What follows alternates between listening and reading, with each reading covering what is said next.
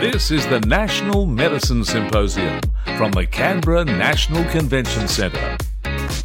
Another guest for the National Medicine Symposium 2018 is Sarah Den from the New South Wales Therapeutic Advisory Group, Quality Use of Medicines Project Officer. And one of our lightning talks at the symposium, clinical innovations, but this one, improving metabolic monitoring of hospitalised patients taking regular antipsychotic medications, the need for local and global interventions. Sarah, thank you for joining us. Hi, thank you. Thank you for having me. What an interesting job you have, and apart from what you do, you also work in emergency at Manly Hospital. That's correct, yep. Now, we know that there's so many problems with emergency departments all around the country. How hard is it for you to deal with those things? I think I'm pretty lucky to work at Manly Hospital. It's actually a very nice hospital to work for. It's actually known as a happy hospital. So coming to work, everyone's got quite a team environment. So when it does get busy, everyone kind of helps each other out. It doesn't matter which discipline you're from, but, if you see someone needing help, you just pop over and say, do you want a hand or anything like that? So, as demanding as departments can be, they're... At Manly Hospital, the ED department is quite, the teamwork is great. It's fantastic. Let's talk about the subject you're dealing with here at the symposium, and you can share with everybody listening to our post today on the antipsychotic side of things. How much of that is a problem in emergency? Yeah, so we definitely have, there's a lot of admissions to the department that are mental health related. We do have a specialist unit for that obviously have specialised care that they can provide to those patients. And in terms of, I guess, what I'm talking about today is trying to raise awareness to some of the care that we provide to them and how we can, I guess, optimise that and make it better. So they're a vulnerable population, and unfortunately their life expectancy is poorer according to a lot of studies, and we're just trying to address that that large disparity in care. Is this your first symposium? This is my first symposium. And how has it been for you? A great networking opportunity? Oh yeah, definitely a great networking opportunity, and the executive officer, so my boss, Sasha Bennett, knows a lot of people around here, so it's really nice for her to introduce me to everyone, and it's definitely a great place to meet a lot of diverse range of people. Well, there's plenty of those around, all different faculties, all different parts of medicine and pharmacology. What do you hope to take away from it? I think so far I've taken away quite inspired. So from today, I'm hoping to take away, the different aspects of everyone's innovative project ideas, and I guess how we can use bits and pieces of everyone's work to try and make, I guess, some of the work that I'm doing even better. Lightning talk, very, very. That's why it's called lightning talk. You don't get much time. No, it's only 5 minutes, and I think I'm clocking on 5 minutes and 30 seconds. So hopefully they don't cut me off. There'll be no hook coming out to pull you out. Oh, I hope not. But there will be opportunities for questions, and I'm hoping that I'll be contacted by people who might be interested, because what I'll be talking about is a multi-site study that we've completed phase 1 for, and there's some sites doing phase 2, and we are looking to get the phase 3 results, and then we'll actually hopefully continue the auditing, so plenty of opportunity for other sites to join. What do you love about your profession?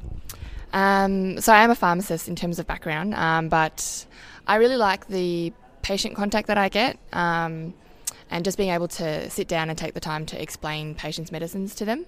And I'm quite interested in health literacy as well, so making sure I encompass all those principles to, explain their medicines as well, and always making sure I'm available, and open to any questions they might have.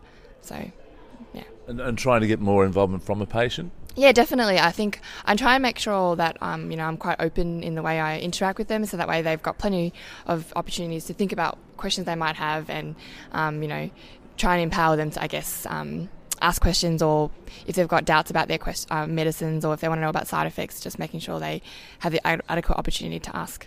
Reading about you, I see we've just been touching on this, patient-directed interactive e-learning module. Oh yes, I have my fingers in many pies, if you want to say. And my previous workplace was actually in Melbourne at the Royal Melbourne Hospital, and I helped develop patient e-learning modules, and they're essentially interactive, internet-based modules where patients can, they'll have quiz questions, there'll be animated videos, there'll be animated activities such as drag and drop, tablets into a little medicine cup. And that was to do with educating them about medicines after certain like major conditions that have standard treatment, such as, a heart attack. After a patient has a heart attack, there's a set of 5 medications they need to be prescribed, and most likely take most of them lifelong.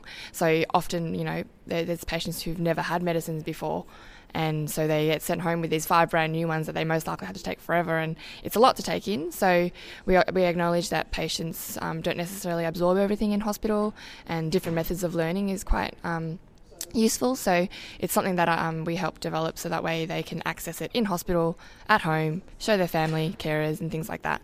So it's still in the early phases, and hopefully it can be rolled out to other hospitals as well. So currently only used within Royal Melbourne, but they're working on how they can work out a way to get access to other hospitals and other patients everywhere. And how does that stand on the global stage? I think it's in terms of e-learning directed at patients. I don't think there's actually anything out there.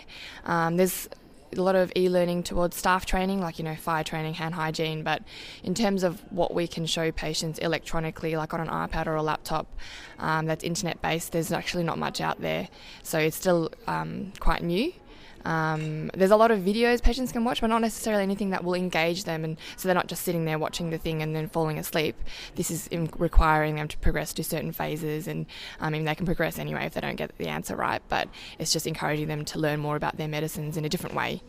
Yeah. And when everyone's so hands-on now with their tablets, all their electronic devices, it's great to embrace. Yeah, it definitely has a lot of potential for, hopefully in the future patients will have bedside computers, and it's something they can access, at their convenience. Because whenever we go to speak to them, it's not necessarily at their convenience. They might not be in the right frame of mind, or they might be having lunch or something. So this is something that can access at any stage, whenever it's convenient for them, and they can actually look at it for 10 minutes and come back to it at a later stage. Well, the theme of the symposium is the future is now. That's part of the future, and maybe part of the future is not a computer beside the bed, but maybe a robot. Yeah, there's definitely already robots in action. I know some pharmacy departments are getting robots to help, with the medicine dispensing process, so that pharmacists have time to do other clinical activities. But definitely a scary but hopefully innovative technology that can be used to help healthcare be more effective. You are the real Sarah Din, aren't you? Yeah. I don't know. We'll have to confirm that in the lightning talk. All the nerves. Thank you so much, and good luck for your lightning talk today. Thank you very much. Thanks for having me.